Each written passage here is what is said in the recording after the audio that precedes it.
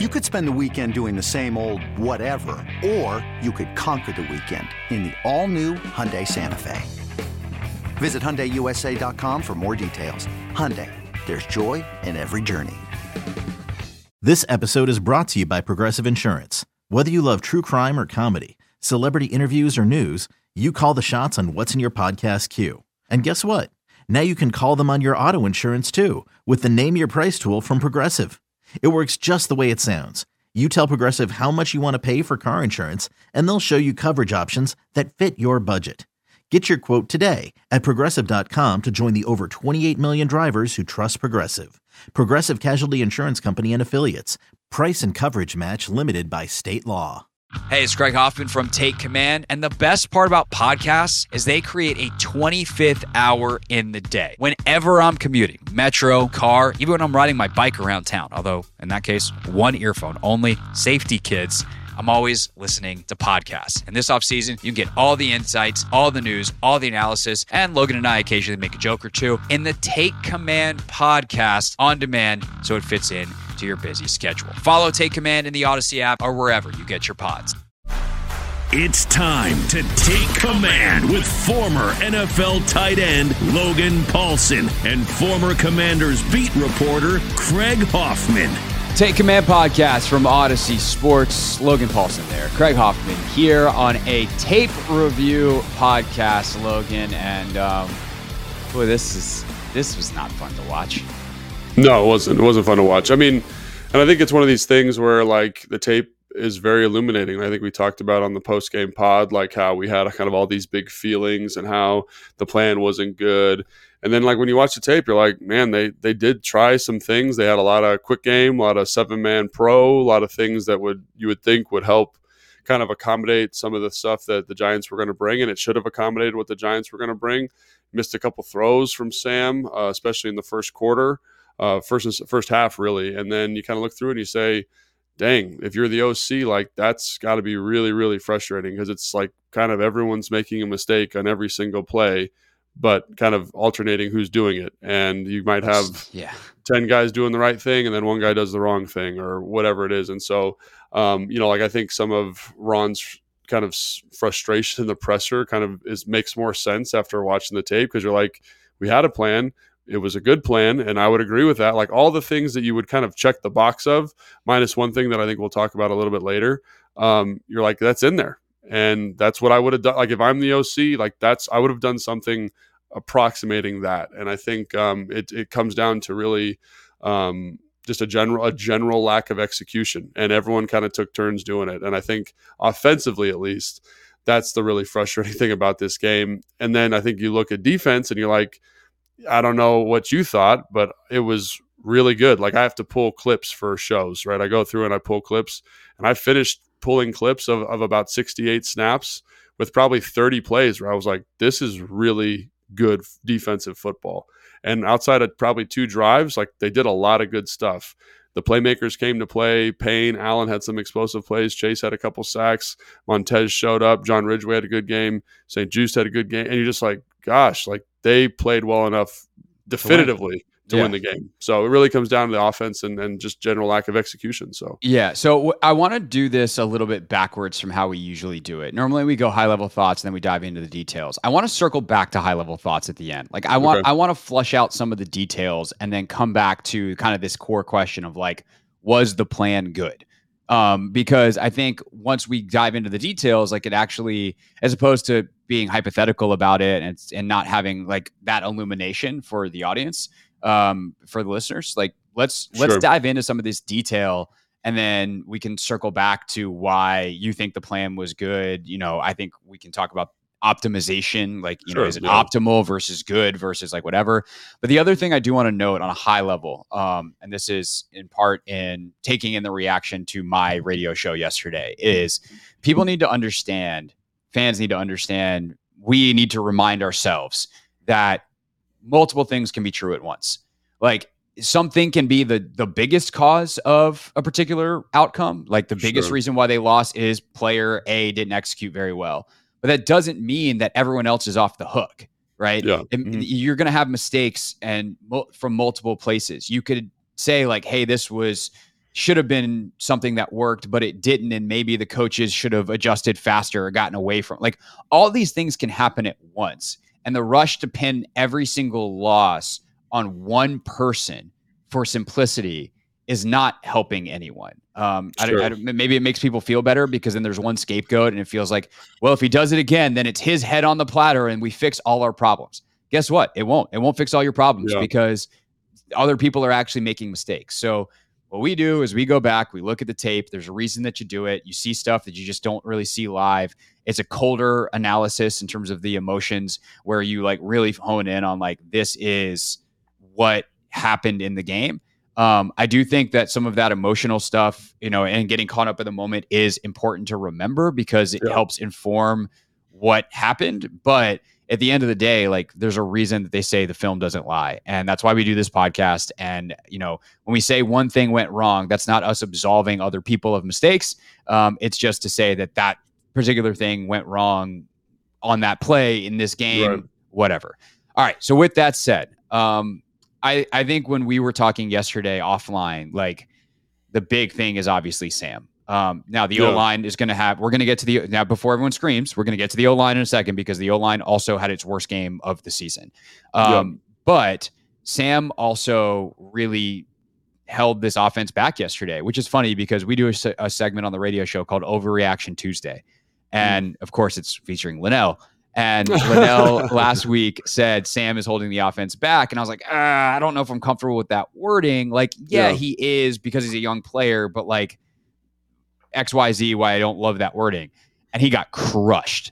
Linnell did. Yeah, of course, because people were like, how could you say that about Sam? The O-line this, the EB that. And it's like, everyone just wants Sam to be perfect. But at the end of the day, like, an NFL quarterback's got a quarterback. And Sam didn't quarterback very well on Sunday. Yeah, no, he didn't quarterback very well. And I think, it's not like, to me, it's not Sam letting the offense down. I think Sam could definitely be more efficient, but I don't know. I just look at him like, the first play of the game, like it's, if you just go by drives, right? And to me, I hate like this kind of wording that Sam let the offense down because everybody had a part in letting the offense down, right. like, and things compile, right? Like I think there is something to Sam getting shell shocked at some point, and which is the first time I think I've seen that from him, where you look in his eyes and you're like, that is a scared quarterback, as opposed to the composure that he played with for most of the year. So like these factors commingle, but a lot of it I think starts with an inefficiency and inaccuracy and missed reads from Howell. Yeah, so I mean, if you just start like the first series, right? You have a sack on 2nd and 9, it gets you a 3rd and 22.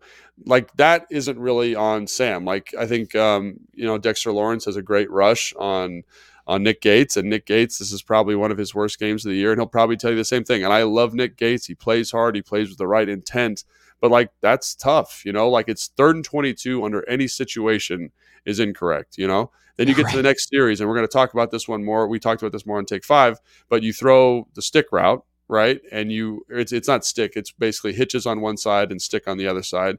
And you overthrow a hitch with off coverage at 10 yards. That isn't going to be a first down, but it's probably going to be a 2nd and 2. And then you run the ball, good run by Chris Rodriguez. And then you have another incompletion on a man coverage on 3rd and 6. And that one is really kind of interesting to me because I don't hate the decision to throw the ball to Jahan Dotson on that crossing route because it's like coming into your vision, but the ball's way behind, right? It's way behind the receiver. So if you're going to make that throw, put it out in front. And also in that situation, you have Terry in a 1-on-1 man situation, and he wins pretty demonstratively. So again, I don't know what the progression is. I don't know what the read is, but I'm kind of like, can we get the ball to Terry a little bit quicker there? Maybe potentially get him started earlier. Right. I like the matchup.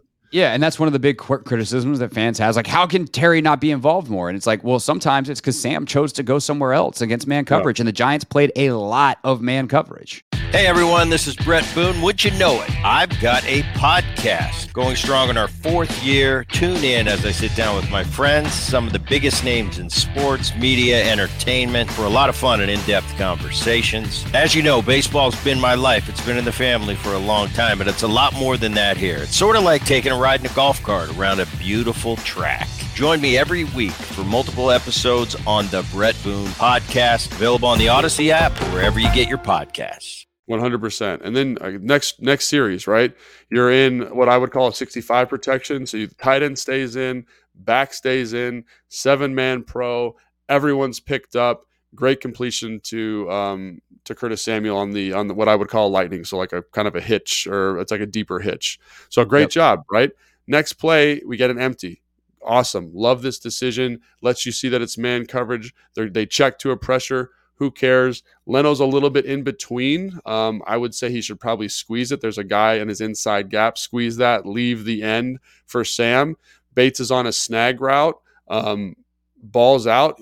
Bates is wide open. Overthrow, probably because the pressure's in Sam's face. And Bates maybe takes a tick too long on the route. And that's one of the things about this defense I think that Wink Martindale presents is like you can work through this stuff all week in practice. We can work that zero check. We can work the pressure looks. We can work the squeezes, but they're a little bit better at it. It's a little bit faster. So it's a little off, right? Sam misses the throw. Bates is maybe a little long. Leno's got to squeeze a little bit quicker. All those things are true on that play, but it leads to an incomplete pass that's ineffective. That's ineffective football, right? So instead of being in a manageable down and distance, right, now you're in 3rd and 4.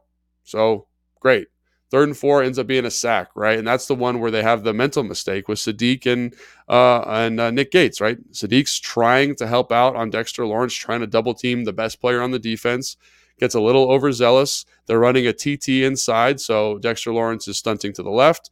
Leonard Williams is stunting, looping around Dexter Lawrence, and basically gets a free run up at the A gap. So in that sequence, that's 10 plays. How many mental mistakes did I just describe? How many physical mistakes did I just describe? Not only by the offensive line, but by Sam in terms of missing throws and maybe missing reads. I don't know for sure, but that. I think there's one more drive in the first quarter. That's it. That's the first quarter right there. That is the first quarter. Those 10 plays are the first quarter, or maybe 12 plays. And to me, that encapsulates the offensive inefficiency. So there's quick game in there. There's max protection. There's empty to identify rushers. Love all of those things. We don't execute.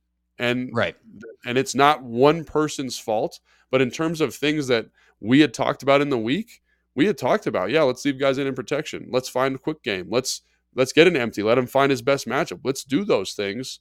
And we don't hit it. And the sack on 3rd and 6 comes off a 4-man rush. Like, it's not even like they're bringing crazy Wink Martindale pressure. Like, that's one of the things that blew my mind about watching this film is you go back and you're like, they got a sack with a 6-man pressure against 7-man protection, or a 4-man pressure against a 5-man. Like, they were often -1 on rushers versus protectors and getting sacks or pressure. Like, that's obviously not always, but not always, but multiple times in the game.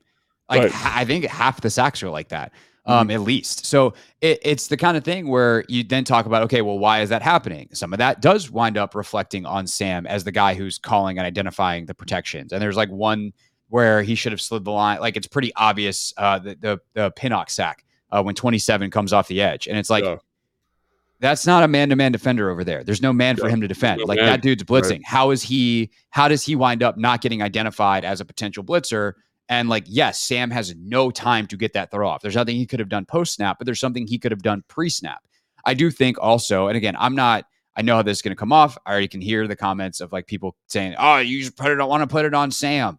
Like, when Gates loses quickly, that's on Nick Gates. Right. But could Sam manipulate the pocket a little bit? Like, there is a little bit of room to slide. Yeah. And so there's things like that where we've talked about prior to this game, prior to when we knew this was going to be an issue. One of the areas where Sam needs to grow dramatically if he's going to have a long, successful career is his ability to move within the pocket. That, when pressure comes and you just turtle up, it's better than a turnover. But can you find ways to move within the pocket? Because sometimes there is space. And so, quick losses, it's really hard. You just go, oh God, I'm dead. But there are times where you wonder if we're going to say, can this guy become an elite quarterback? An elite quarterback evades the sack and is able to move within the pocket. So again, layers, levels, nuance, all of this kind of stuff. Ultimately, whose fault is it? Yeah, it's Nick Gates' fault for losing immediately to Dexter Lawrence.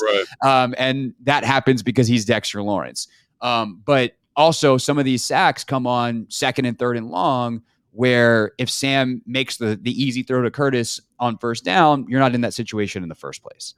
Yeah, and it is it's a combination of errors. I just was looking ahead to my drive recap, and the next drive, it's they're trying to run a sprint to the left, right? Trying to run a sprint to the left, and Logan Thomas blocks the wrong guy.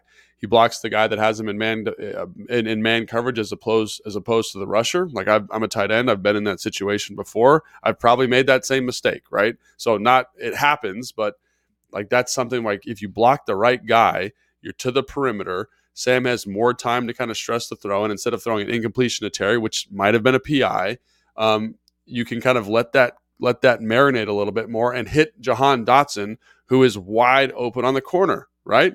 Okay, and then you just mentioned the sack where you miss ID. Like, this is tough to me. That's a tough miss ID, and it doesn't happen all the time. But again, this is the 15th play of the game, and we've had like 8 mental mistakes or physical mistakes. It's just not good football. So we've got it looks like they're going to bring an all-out pressure. They're leaving a tight end in to the offensive left, backs into the offensive left, okay? It is very clear based on the allocation of offensive players that number 27 is going to come free on this. Like he's the guy. So why is the slide not going to the offensive right? They slide to the offensive left. They book that guy. They book 27 when in my mind, you have a back and a tight end. The back can account for the linebacker. We need to slide to that guy, leave the tight end alone on the defensive end, and everyone's accounted for. And so right. I don't know we don't know the rules there. Like, we don't know what kind of protection call they're in, because I think that's something fans need to understand is there are probably 10 to 15 protection calls, and they all have different rules versus different looks. But I'm just saying, if that's Matt Ryan, he's going up there and saying, hey, man, we're going full slide right, tight end, be a man here, block this guy for 3 seconds, I'm going to get the ball out. And I don't know where Sam is in terms of that progression, but think about that. 15 plays, and of the plays I've just described, all of those are what I would characterize as losing football. Like, you can't win with that level of execution, mentally, physically, right? And it's not like the guys, I don't make it very clear. It's not like the guys are not trying. They're trying very hard. They're just not always doing the right thing. Like, the throw to Curtis is to maybe to me encapsulates this game more than anything, where he misses him high and outside on the little hitch route. It's like right read, protection's good, route's good, footwork's good, ball sails up and out. And it's like a lot of good there, but the result of the play is a negative. And it's like, and that was the first half, really. And a lot of the third quarter was just they couldn't execute at a level to compete with the Giants on a down in and down out basis. And some of it's on Sam, some of it's on the O-line, some of it's on the receivers. Like, there was one where, and some of it's on the officials. Like, there's one where Jahan runs a great route, runs like a comeback, and the DB, I don't know what the ref's looking at, just literally grabs him around the waist. And I'm like, that is holding at a minimum, probably defensive pass interference. So there was, and Terry had one, and the refs kind of seemed very content to let those guys play ball in the perimeter. And that's the intentional grounding call on Sam is horrible.